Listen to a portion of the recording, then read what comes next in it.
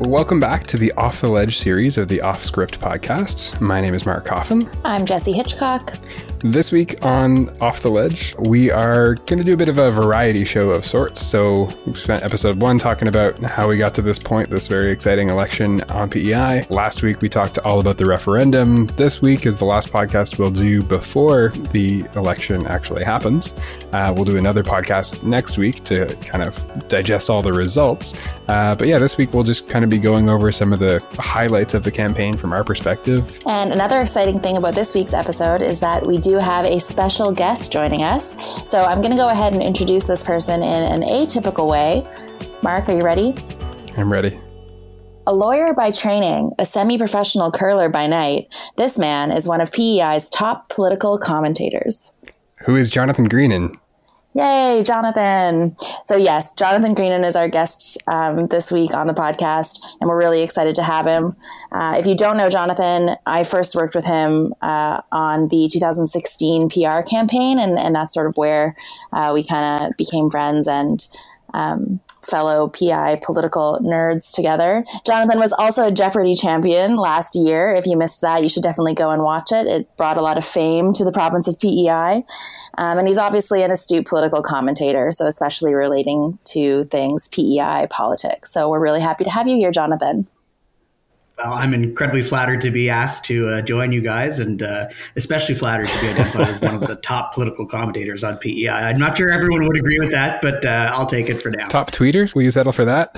Definitely a top tweeter. Perhaps. Well, maybe just for folks like myself who aren't from the island and aren't familiar with yourself, Jonathan, Jessie's told me a lot about your keen level of knowledge of PEI politics, and just wondering maybe if you can share with us and listeners where your interest and involvement in PEI politics stems from. Well, on PEI, politics have been described as the provincial sport, and my family was no exception to that. Growing up, we were a very politically engaged household. My father was very involved with the Liberal Party of PEI for many years, and politics was always something that was discussed around our kitchen table or after dinner watching TV or on holidays, whatever the case may be.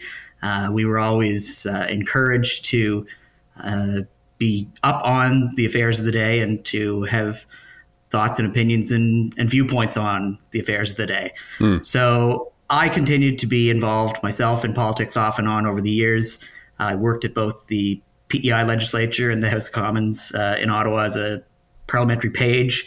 So I had the opportunity to see the governing process up close and personal, and have continued to be involved again off and on through the years, both working partisan campaigns and then nonpartisan campaigns and causes such as the electoral reform plebiscite issue 2-3 years ago, I guess now, where Jessie and I first became friends. Nice. And I think you guys described yourselves as post-partisan or multi-partisan on one of your earlier episodes. Yes, and I'd say that's kind of where I am at now these days. So. Cool. And I'm curious because I think you've been listening to the podcast, wondering if, given your deeper level of knowledge of PEI politics, is there anything major that we got wrong that's worth pointing out? No, I think you guys have been pretty much on point. There's the odd, factoid here and there that might not quite be right, but I think we've seen listeners chiming in, even people who might have had those factoids be about them. I'm thinking of Rob Lance, the former leader of the PC party. I didn't know he chimed in. I think he did some fact checking for Jessie right after the first episode. So he did. Yeah. I think it was one of the points that we said, can somebody fact check this on the episode? Oh, right. Yeah. He told us the author of the Democratic Reform Paper. Yes. Yeah. I didn't recognize the name. Well, the name that he gave us was the person who is, it's Paul Ledwell, who's the clerk of the Privy Council. Is that his title? That's right. But I think that Rob meant that in a unofficial, Paul drafted it kind of way, because I don't think the actual white paper has an author listed. Right. Yeah, I'm pretty sure there's no official author of the white paper. It was essentially presented as government's work, and I'm sure that it had many fathers and mothers. But mostly fathers. Probably mostly fathers. Perhaps. The thing that I guess stood out for me this week was watching the leaders debate hosted by the CBC, which is one of many leaders' debates that happen in a PEI election. But the piece that caught my attention, which I think following along with other folks on Twitter caught their attention too, was just how civil the debate was. And for those of you that didn't catch it, here's a bit of a mashup of some of what happened during the debate. If you go over your time, I will gently... You could ask my kids about being gentle. Move you along. Well, good evening, party leaders and fellow Islanders. It's always a pleasure to meet with my fellow leaders here and to talk about the ideas and the policies and the various visions that we all share for this island. Thank you to my fellow leaders, to all of you in attendance here tonight or watching from home. PC Leader Dennis King. Yeah, I think all three of the leaders have very good ideas on this, but I think we're forgetting one key component. The one thing I would agree that the current government has done a reasonable job to try to lessen the burden of the 4.4 cents on the gasoline. I give them that credit, 100%. To me, a living laboratory where health professionals can learn together, because it's the learning together that will get them here and keep them here. It's a great idea for a faculty. Great idea, learning together. All right, I'm going to open it up for debate. And don't wait for me. Talk amongst yourselves. I think Peter raises a very good point, and I think it would be remiss if we did not credit the current government. They have made some important strides. And Louise, I want to build on the earlier comments that have been made, and this is about cooperation, it's about multiple parties being involved. And particularly affordable housing, and I agree with Joe that the government absolutely has a role, because you need to... And both of my colleagues on my left and on my right, I think we do agree on many of the things of what we have done and what we can do differently. We just have to make it a priority, not just during election time, but we have to do it every day. So that sounded pretty civil, and a lot of back patting of one another from the different leaders there. Didn't really jive with a lot of what I've heard from insiders to PEI politics, because the politics of PEI has often been described to me as quite toxic or uncivil. Curious to the two of you who are closer to it than I am, would that be a fair representation of what it's like maybe after an election in PEI? I think that certainly this campaign has been very civil, which has been a bit of a surprise to me. I thought that it was going to be one of the more aggressive campaigns that we had seen. But I think a great number of people have seen Peter Bevan Baker's rise in the polls as being associated with the civility and the different approach that he brought, or has been perceived as having brought to PEI politics. And I think some strategists have advised the other leaders to take that same sort of civil approach in their dealings. Now, it's funny that you say that clip sounded civil, and I'd say in general the debate was very civil, but at certain points it was some of the most heated rhetoric we've seen in the campaign so far. That's how civil the campaign has been. It's been really quiet, and I wouldn't necessarily say that PEI politics is toxic in the regular course. I think, as with any legislature, a lot of what is captured and broadcast is perhaps the theatrical part of the day, question period. But generally speaking, legislators in PEI tend to get along more so than people think they do, I would say. And I think, too, that just kind of speaks to, the social behavior of Islanders in general. I mean, it's a really cordial place. People are generally nice to one another, which was what makes it a great place to live. But I could see how in a political context that can be sort of makes people hard to pin down or hard to characterize. And I think, Jonathan, you and I have discussed it can take kind of a keen eye to when you're canvassing at the door, it can take a keen eye to know whether or not someone's going to support you or not, because people are nice and they'll be nice to your face, but then they'll vote the other way. So it's kind of a funny place. Absolutely.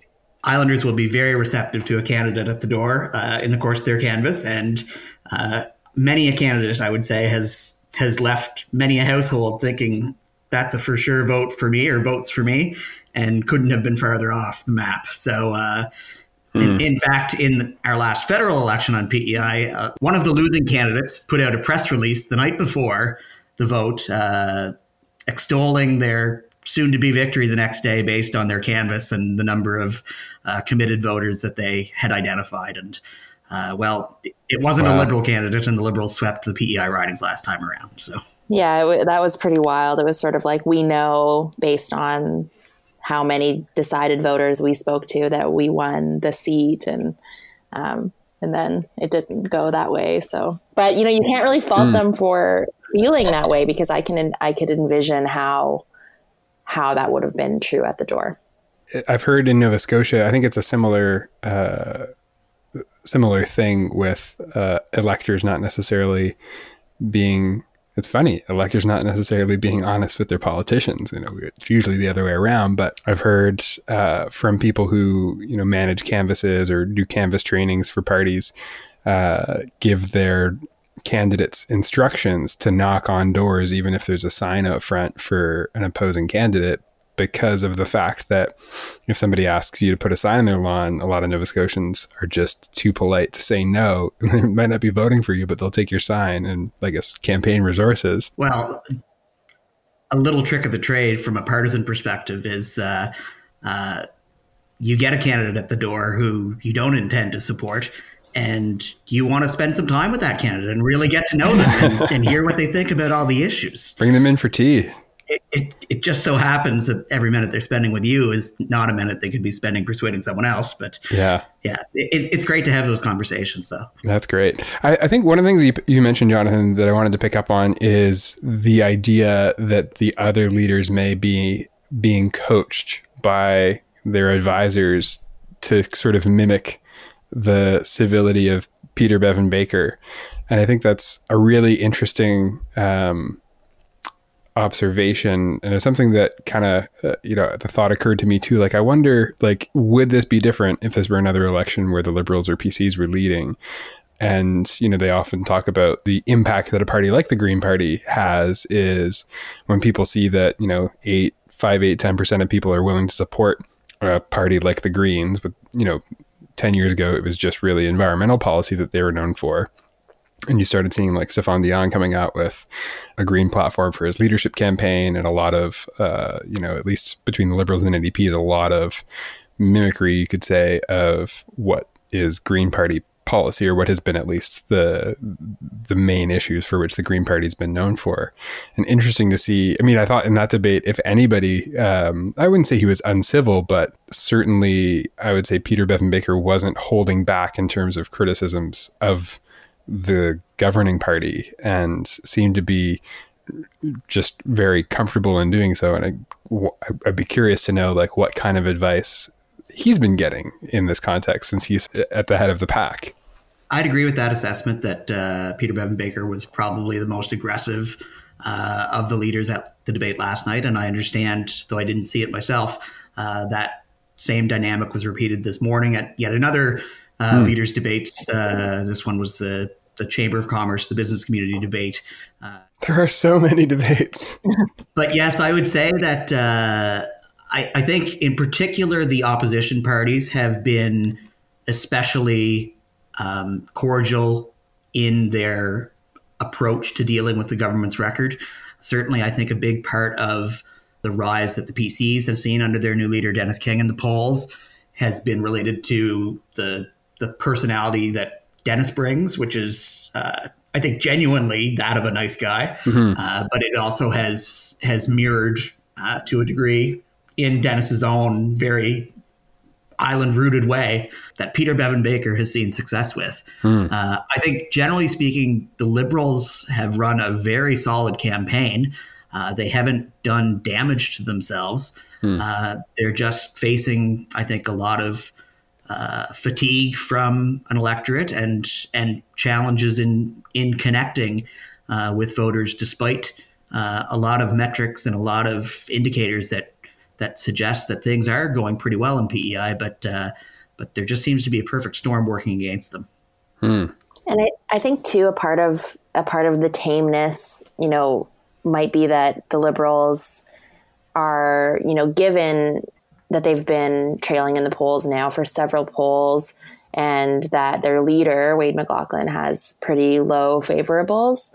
I sort of think, and Liberals have been in power for a long time. They're just, like Jonathan said, like back to basics. They're not really, coming out swinging. They're just kind of keeping things quiet, knocking on doors, doing what needs to be done. But when you're not taking any risks, things aren't really going to get as kind of, combative or feisty as we might see when both parties are scrapping to the bitter end. So I think that's been kind of interesting too, to just see them kind of hunker down. And I think that might have been a strategy change from the early going because, and I think you guys spoke about it on your first episode, the comment made on the night of the writ drop when Premier McLaughlin referred to Dr. Peter Bevan Baker, 30 years as a dentist, as a career politician.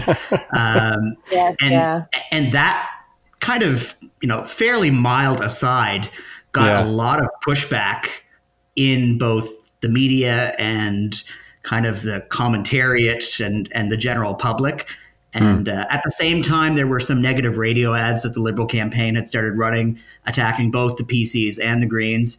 And I think there are still some radio ads going, but generally speaking, the tone has shifted, I would say, since that first week or even those first few days. It's become a lot less combative than it looked like it was going to go in the early going.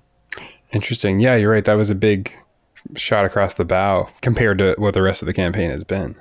Yeah, and even the Premier said in his one-on-one interview with our CBC Island Morning host, Mitch Cormier, said that if he had the opportunity to do it again, he probably wouldn't make that same comment about Peter Bevan Baker. So I would say that there might have been a bit of a change in tactics. Well, it was also just a weird comment to make. Like, it was very, typically we don't say that career politicians are people who like run and lose 9 times. Right. You know what I mean? Like, this is so weird. It was so bizarre. He's a dentist. It was just, I thought it was also weird. Well, and he was saying it at the nomination of the longest serving Liberal member of the legislature who's been in elected politics either municipally or provincially for the better part of 30 years. So it was kind of an actual career politician.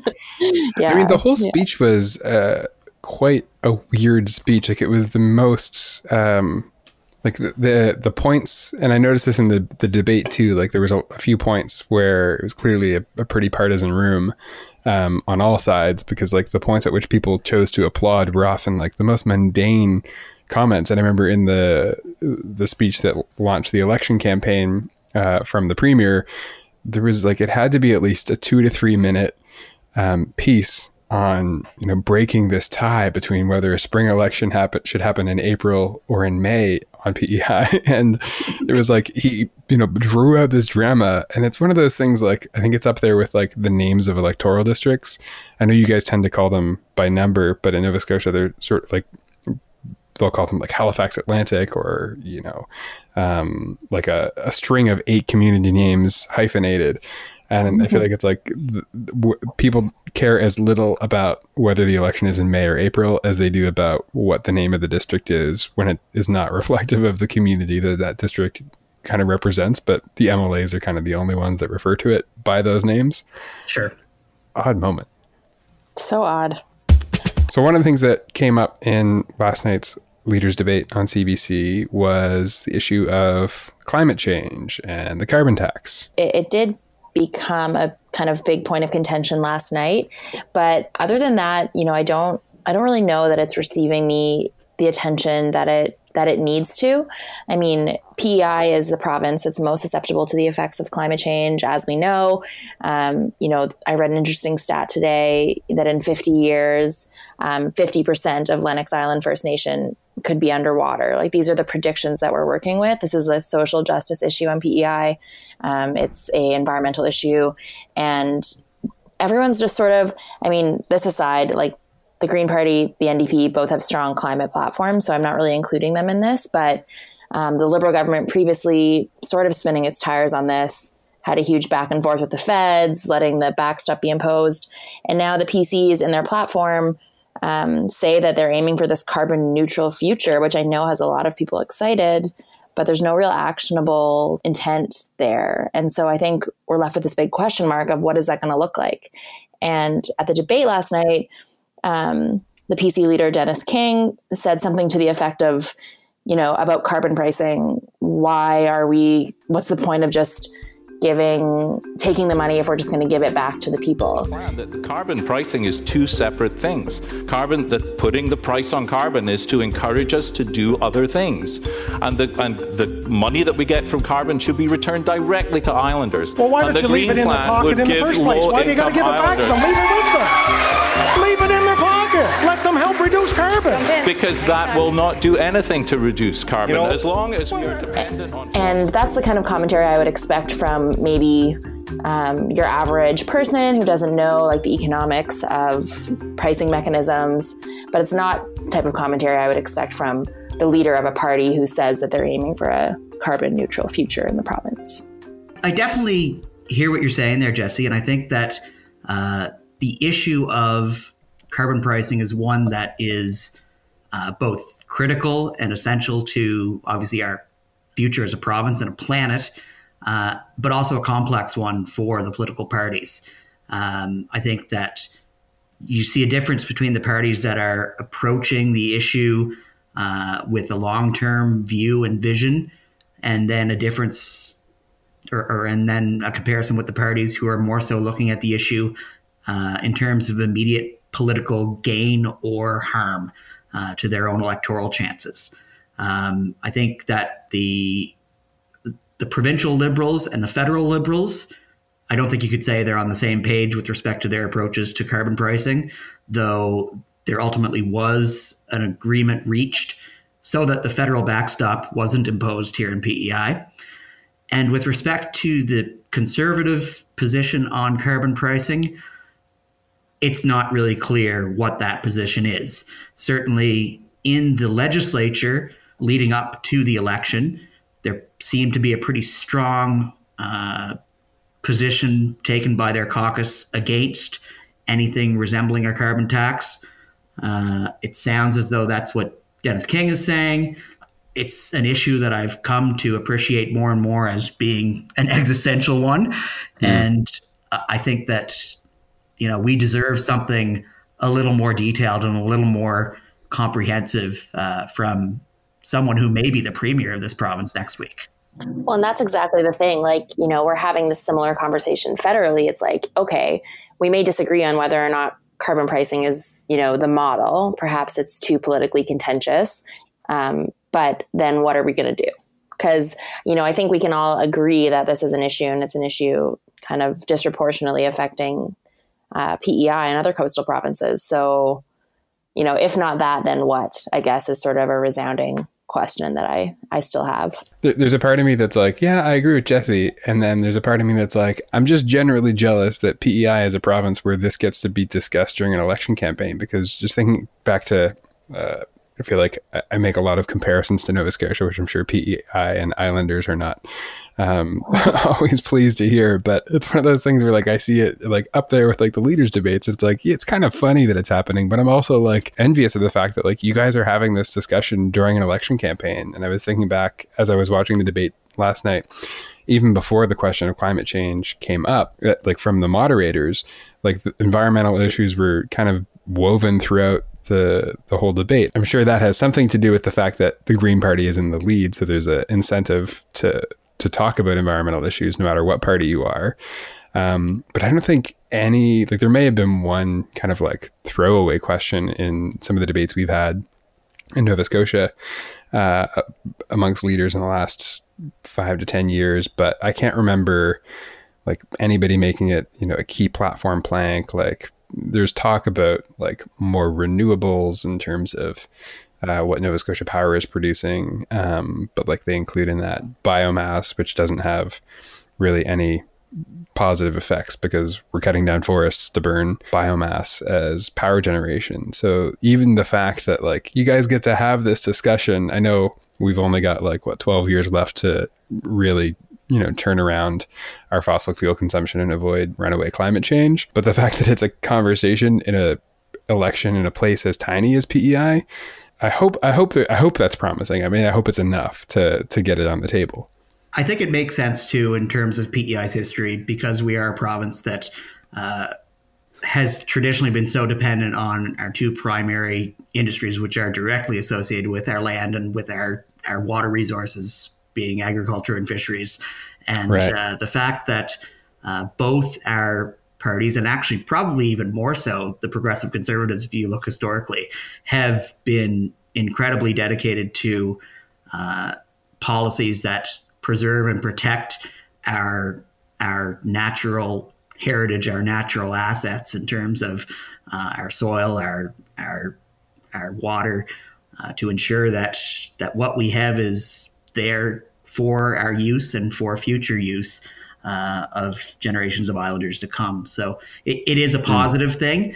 And I certainly hope that whoever is in government after next Tuesday's vote does remember that, it's about stewardship of the province going forward and making sure that whatever choices on a policy front they make, it's about our long-term gain as well as short-term prosperity. I guess it does definitely, I think it's not symbolism for PEI to think of the idea that there's not the potential for infinite growth, especially when it comes to natural resources. Partly that is easier for people, I think, to I guess, integrate into their understanding of economics by the fact that you're an island and there literally are edges to how much certain things can expand. Of course, Nova Scotia will be an island within probably our lifetimes as well, but not yet. So astute listeners who remember episode 1 might remember that I was mentioning how in the previous legislature, we sort of saw this pattern where, there's 3 counties on PEI. Prince County in the western part of the province typically elected Liberal MLAs, and Kings County, the eastern side of the province, had elected entirely Conservatives in the last legislature. And that was an interesting factoid. But then last week we got some polling, and the province-wide numbers are what we've been seeing, essentially. Greens in the lead with 35%, PCs second with 32%, Liberals with 29%, the NDP with 3%. So pretty close, but with the Greens in the lead. The preferred choices premier, same sort of thing, like Peter's leading by quite a lot, 37% prefer him as premier. But the interesting thing is that when we look at the county level polling, Prince County, polling very strongly for the Greens, 40%, and then 29% for the PCs, 27% for the Liberals. Similar sort of breakdown in Queens County. But then in Kings County, which I had mentioned previously to be exclusively Conservative at the moment, is polling 41% for the Liberals. And then PC's 35% and Greens only 23%. So a really interesting sort of spike for the Liberal Party there, which I was definitely shocked by when I read the poll. My feelings on that are, because Kings County is such a small part of the island population, the CRA, or rather the Narrative Research poll, surveyed 539 voters and 468 of them were decided. Well, Kings County is only about 10 to 15% of the population. So on a province-wide level, the margin of error is plus or minus 4.5%. In Kings County, I'm thinking that margin of error is significantly larger. Just because, as you say, Jesse, historically speaking, and especially in recent years, that area of the province has been very strongly PC. It's not entirely PC right now. They have an outgoing Liberal MLA from Montague who's not reoffering, the former Minister of Finance. And actually, there's a second seat that was won by a coin flip, but that's pretty PC as well in Kings County. So the Kings County numbers, I think, are somewhat skewed by a margin of error question. The Prince County numbers are really surprising to me as someone who's from Prince County. I wouldn't have expected to see the Greens quite that high in what is, as you say, a traditionally strong Liberal part of the province. Now, it does capture the second city of PEI being Summerside, where the Greens are very well organized and in contention for perhaps all 3 of the seats that touch on the city of Summerside. And then I'm told by people that there are also very strong Green candidates east of Summerside in Borden, Kincora, and then west of Summerside in a couple of very traditional Liberal districts. So maybe that 40% number is real. But again, Prince County is about a third of the province. So if the sampling from the polling company is consistent, then the margin of error would be higher there as well. So it's going to be right down to the wire, I think, on Tuesday night. These numbers are showing what could be a minority. They're also showing what could be, based on the glory that is first past the post, a big majority for someone. Yeah, it's while you guys were sharing those thoughts, I didn't recognize when you said the name of the polling company, Narrative Research, and then I did some Googling and realized, for those who have the same question as me, who is Narrative Research, it's the same company that did the poll we noted earlier in this series. Corporate Research Associates is just now known as Narrative Research. Yeah, I think that's about 48 hours old, so... Oh, okay. Wow. They're really... I noticed that in the report too. And I was like, interesting. They didn't go with CRA. Yeah. But even just looking at the numbers now, the Greens are 35. The margin of error, as you mentioned, is 4.5%. So the Progressive Conservatives are at 32 and the Liberals are at 29. So they're all within the margin of error of their nearest competitor. And NDP are at 3%, which is, again, a big jump down from where they were the last election.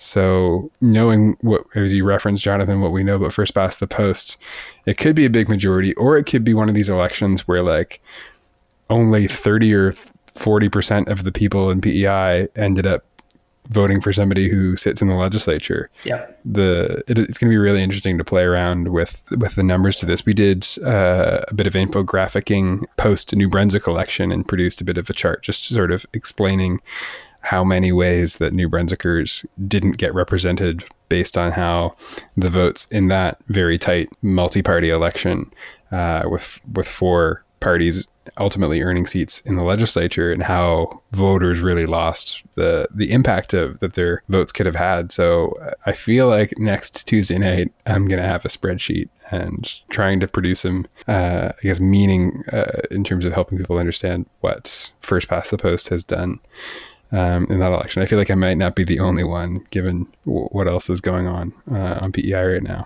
Well, and it'll be interesting too. I know we already talked about this, but depending on what the results of the referendum are, that'll be an interesting sort of thing for you to add to your spreadsheet if it only wins in 15 out of the 27 districts, for example. It's going to be a spreadsheet with a lot of tabs. So I know margin of error, of course, it's high and PEI is small, so you can never really know. But this is a way that we maybe haven't really been framing the questions so far. But so in Kings County, again, the Greens are only polling at 23%, which is well below the province-wide numbers. Do we think that there's a reason that the Greens would be polling low in Kings County, like versus asking why are the Liberals polling high? Like, is there something to that, I wonder? To me, I think the Green strength, with possible exception of obviously Peter Bevins Baker's riding, which is a rural riding, and maybe that Borden Kincora riding, I think that the Greens are especially strong in PEI's two cities of Charlottetown and Summerside, and I'm not confident that they have a whole lot of strength outside of those. So Kings County would be a very rural place. I think in terms of Green targets down there, from what I understand, they believe they have a chance in District 2, which is Georgetown, formerly Georgetown St. Peter's. I'm not sure if I think it's Georgetown Pownal now. But the incumbent there is Stephen Myers, who is, I would say, a strong advocate for his community, a big voice in the legislature, I would say. And that's also the part of the province, while he's not running there, that's where Dennis King is from.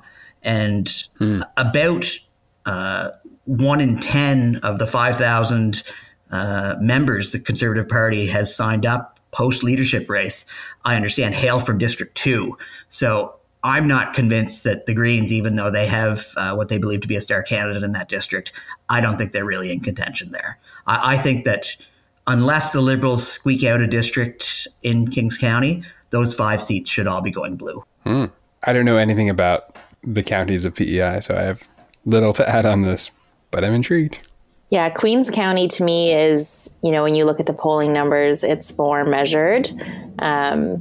So, yeah, I mean, for those who are listening and aren't familiar with the counties, Charlottetown, the capital city, is in Queens County. But even in Charlottetown, it's seeming like it's going to be a bit of a mixed bag. There's even, I think, 1 or 2 districts that have 4 or 5-way races. So some independents running. We have a popular person who ran as a New Democrat in a previous election, now running as a Liberal.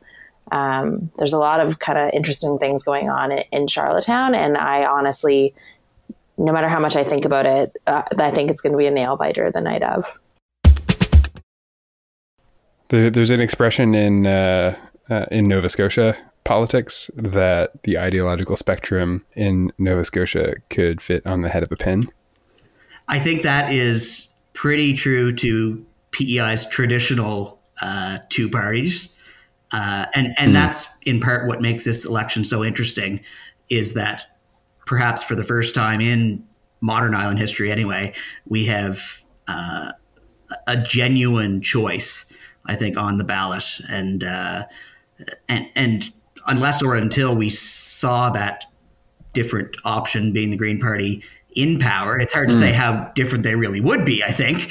But certainly they present themselves as being something different. And it'll be interesting to see whether or not PEI, which has no history of supporting third parties outside of one single election in one single district, whether or not Islanders are prepared to cast that ballot for someone outside of their traditional options. Yeah, and it's interesting too, because I think part of it, this is my assessment of, I guess, both provinces, but I think we're both in provinces that are known for politeness and civility, but at least in Nova Scotia, also, we have a reputation for being the Mississippi or the Alabama of the North, like a fairly, not overtly racist, but talk to anyone of color about their experience, especially in rural parts of this province, like they understand it to be a very different reality. And I think maybe in politics that comes out as sort of like when somebody throws an idea out there, there's like just an inclination to say, yeah, let's try that, or let's explore that. That's a lot stronger than like people's personal sense of values. And I wonder if maybe part of what's happening, part of like the end of this process of adding more voices and more diverse voices with different ideas, is that it forces the traditional parties to really confront what their actual core values are.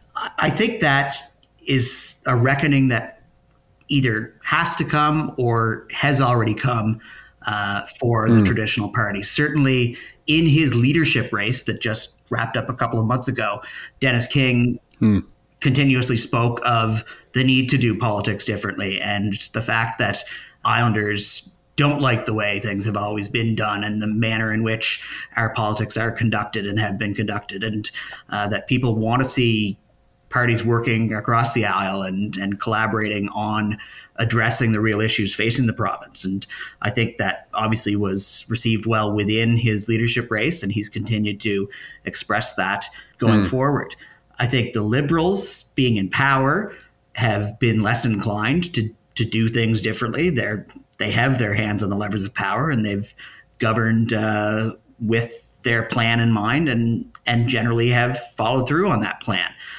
That said, I think that the Liberals started to see problems in their mandate when they failed to honor the vote after the plebiscite. And if you look back to the polling numbers, you'll see in the former CRA polling numbers, they take a nosedive in the polling periods immediately after that decision of November 2016. And even today, the new numbers from Narrative Research show that young Islanders in particular are favoring the Green Party. So I think it's a generational thing. I think it's a spirit of the times thing. We're seeing upheaval and a desire to see things done differently than they always have been around the world. And I think in PEI, it's manifesting not as reaching for right-wing populism the way it is elsewhere, but it's just going for a third option, because essentially it's been red or blue for the entirety of our history. So now that there is another choice a seemingly viable choice on hand, people are giving it a good hard look.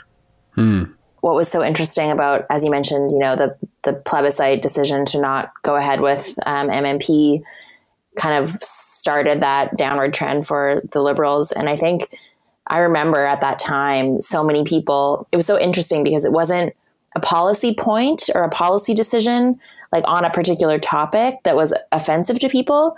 It was the actual act of being asked a question and then not being taken seriously. Yeah. Like people just felt so frustrated by that. And I remember people who don't even, follow electoral reform or know the nuances or ins and outs of that topic were just, totally offended by the idea that we would be asked and then that decision wouldn't be honored. So it's almost like a question of, political culture and integrity and like how we relate to our governing parties more than any, one policy topic. It was so interesting.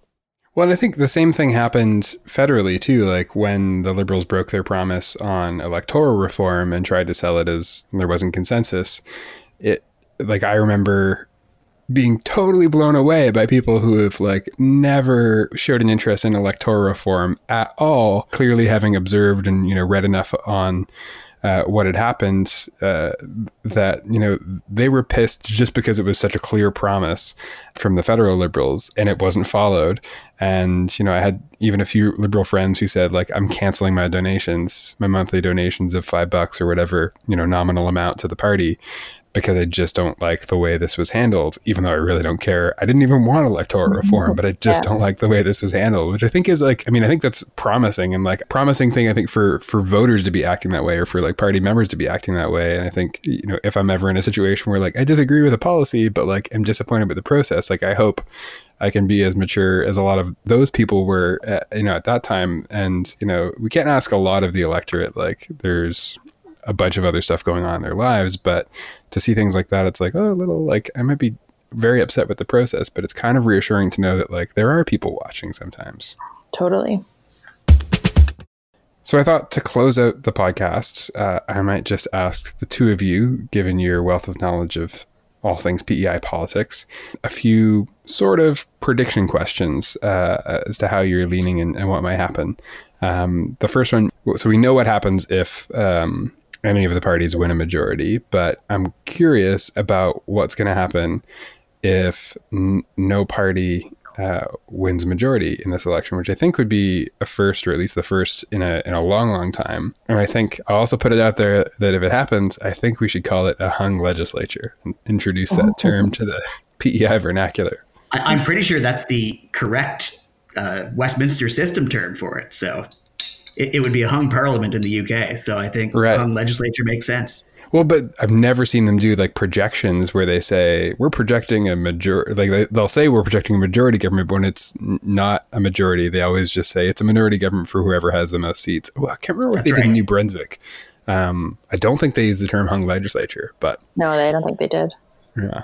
Anyways, what do you think is going to happen if no party comes out with a clear majority? I will kick it off with my hope, and then Jonathan can take that to task and share what will likely actually happen procedurally and pragmatically.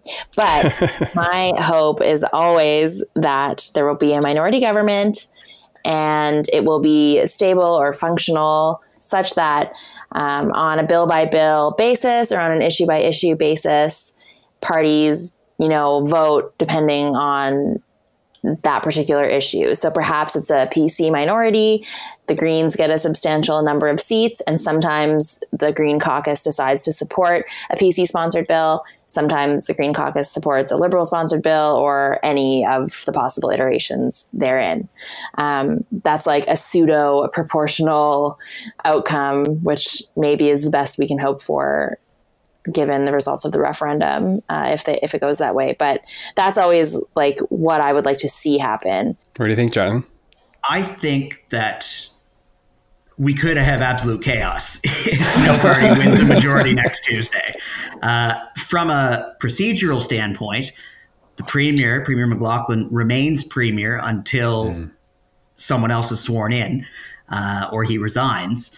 So he would have, assuming he wins his seat and the Liberals have something close to a workable arrangement to hold the confidence of the House, he would get the first opportunity to meet the House, just as we saw in New Brunswick, where Premier Gallant tried to cobble something together and maintain confidence of the House. I wouldn't be shocked if the Greens supported Premier McLaughlin to continue, provided they could work something out. Whether or not there would be any ability to work that out, I don't have any insight as to where the parties stand and on what kind of footing they are with each other, either before or after having run a hard-fought campaign. But it would shock me for there to be a grand coalition. I used to joke about the grand coalition. I'm sure Jesse's heard me talk about it sometimes. Terrifying. And that would be a situation where the two traditional parties determined that they would come together in one grand coalition to govern the province together, which, talking about the ideology of PEI politics fitting on the head of a pin might make sense, but there's also at the base partisan level, the grassroots level, there's a lot of enmity between Liberals and Conservatives going back generations. So it probably won't happen. If the Conservatives outpace the Liberals and Premier McLaughlin resigns or chooses not to try and face the House, it wouldn't surprise me for the Greens to back them and work together in some form of, maybe not a formal supply and confidence arrangement as you see in BC, but again, as Jesse said, a bill-by-bill approach. Whether the Greens can form government as the lead partner in a minority situation, I don't know. I'm not sure whether either the Liberals or the PCs would support them. And if they couldn't get that support, and if you didn't have a grand coalition, then you'd be back to the polls soon enough. The really chaotic scenario that I just thought of earlier today would be if the referendum is successful in winning 60% of the districts and gaining 50% plus one of the popular vote province-wide, which 3 of the party leaders, everyone but the Premier, has said they will honor the vote. Presumably in a situation where the Liberals don't have a majority, the Conservatives and Greens together could craft legislation to enact MMP in advance of the next election, which could be a year away. So that might be the one and only piece of business that came before the House before we were back to the polls in a situation where the plebiscite or the referendum is successful. Wait, so the Premier hasn't committed to honoring the vote if it meets the threshold? The Premier has committed to honoring the vote if it meets the threshold, but the Premier doesn't have a great record on that point. Okay, right. So I think, and whether or not the Premier would put that above and beyond everything else if he was in a position to command the authority of the House or to maintain the confidence of the House. Right, if it's a volatile. I don't know if he would. I don't know that he would prioritize that as one of his major issues in moving the province forward. Yeah, it could be just, we had a minority government, it was short, we didn't get it done kind of thing. Yeah. Well, and I know too, there is a radio ad running now or starting soon by one of the Yes advocates. And that ad says something to the effect of 3 party leaders have said that they are voting yes for MMP. 1 party leader has not. And that party leader, according to that ad, is the Premier. So I think it would be political suicide for the Liberals not to honor the vote if it meets the threshold. Yeah. And I would hope certainly that they see that would not be a wise move in the short or long term for the party's long-term success in PEI. That doesn't speak to whether or not they want it to pass or not, right? Yeah.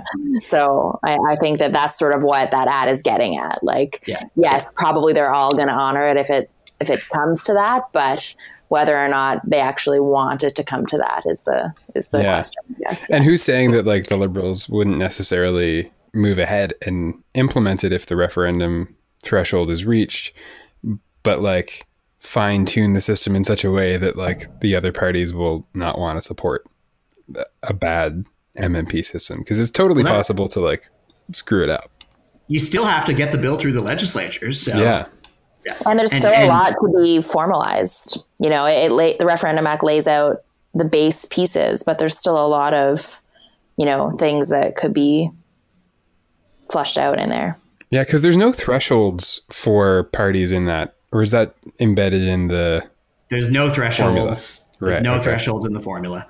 And that whole process by which suddenly the Electoral Systems Referendum Act came fully formed before the legislature. Almost a year and a half after the plebiscite, without any public consultation, it really wasn't a process designed at putting something substantive before the public to consider. I would think that to do it right, and if this is going to be our new system moving forward, then I would hope our legislators are committed to doing it right. You really need to take the time necessary to do it right. You need to bring in experts. You need to have some public involvement in crafting the system. And it's probably not something that would get done in time for the next election if we do have some kind of minority mishmash after next week. But I think that, you know, this debate isn't going away if we have a minority government, but the threshold is met.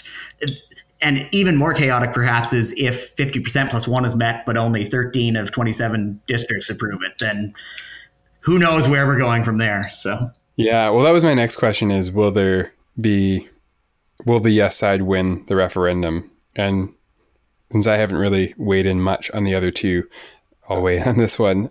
I think it's impossible. It's such a high threshold, the 60% of districts voting 50% plus one.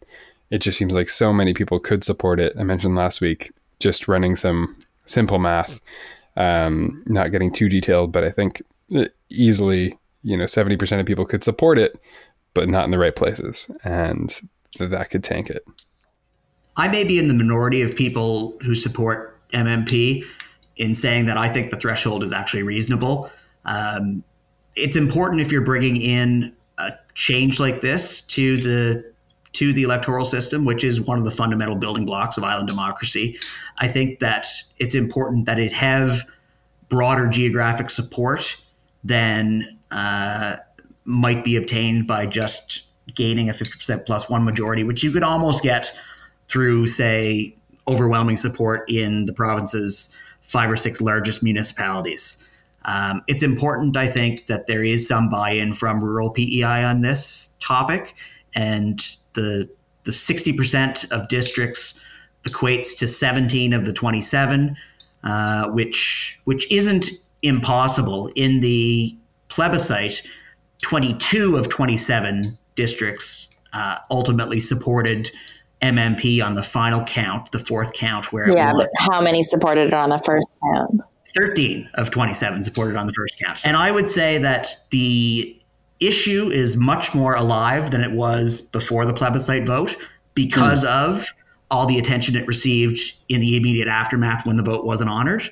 Right. And the polling that has been done on this issue has shown that Islanders, to the tune of about 50%, are willing to support the change. So it's going to be closer than I think a lot of people expect. Will they get to the 17 districts? I don't know. But I think there's a chance of 50% plus one province-wide. And do you think that if it gets 50.1% province-wide in 15 out of 27 districts, do you think that gives anybody license to make that decision if they win a majority government, or do you think it's dead in the water? If I were in their shoes, I would advocate for making that change. But that's a decision that every elected official is going to make for themselves. So I guess I understand what you're saying about the geographic piece. Just to go back to that for a minute, the first point I'll make is that I think generally this convention we've come to in Canada around putting these questions around electoral systems to a vote isn't a particularly helpful one, because I think it automatically frames up the issue as one that like the majority should be able to decide on.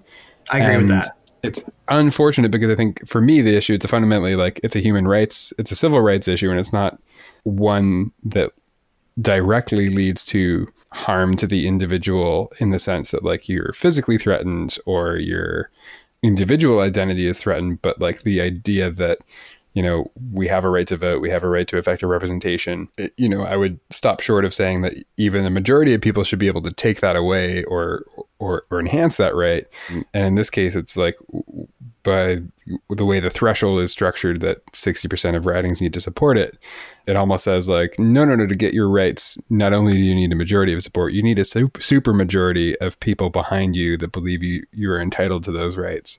But as soon as we went down the road of the referendum, we sort of lose the ability to argue on the grounds that this is a rights issue versus an issue that we can all sort of like find a consensus on.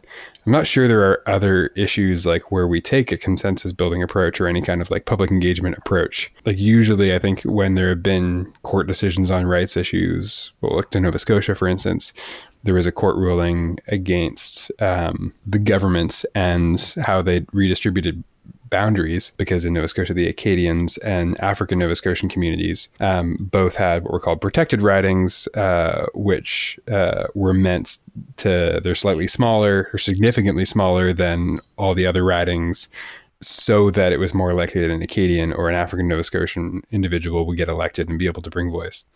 We have one of those ridings in PEI as well for the Acadian. Oh, do you? Is it for Acadians? Yeah, in District 24 for the Acadian community. Okay, interesting. So yeah, they took it out of the legislation in 2012 when they redrew the boundaries, and then the court ruled just, I think, 2 or 3 years ago that was an unconstitutional move, and they had to revisit it. So then they did a public consultation with African Nova Scotians, Acadians, and the general population about, okay, how do we effectively represent these communities? And now they've just come out with their latest report, which is basically adding more protected ridings so that those communities can get more representation.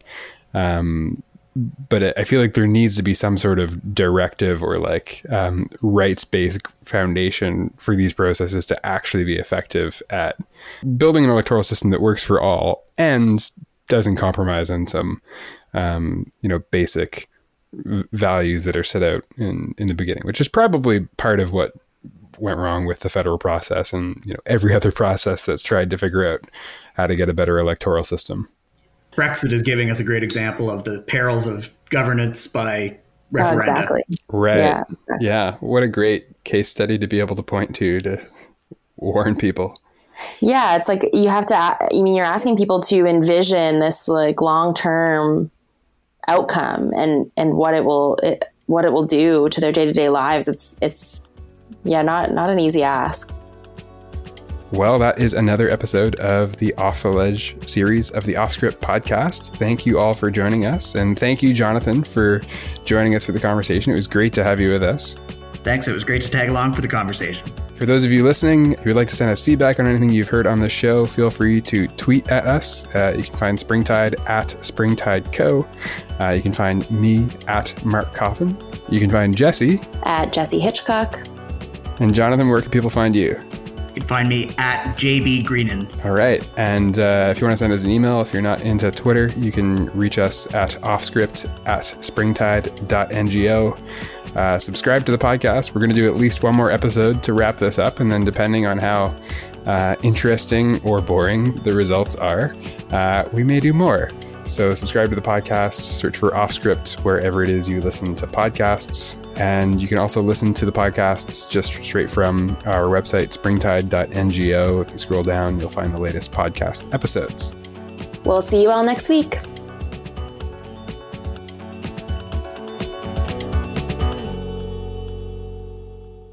This is the time for a choice to decide, will we go forward or will we not go forward? There's also something else that we have to decide. In Prince Edward Island, since Confederation, spring has been a popular time for elections. And as history tells us, we actually have a tie between the month of April and the month of May.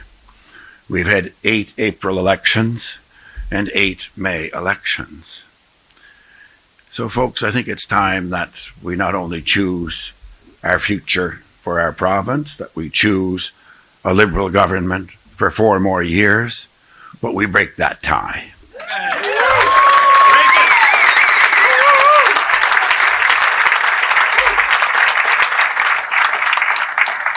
And since we're here and everybody's geared up and we have these great volunteers and enthusiasm and momentum, I just have to reach down here.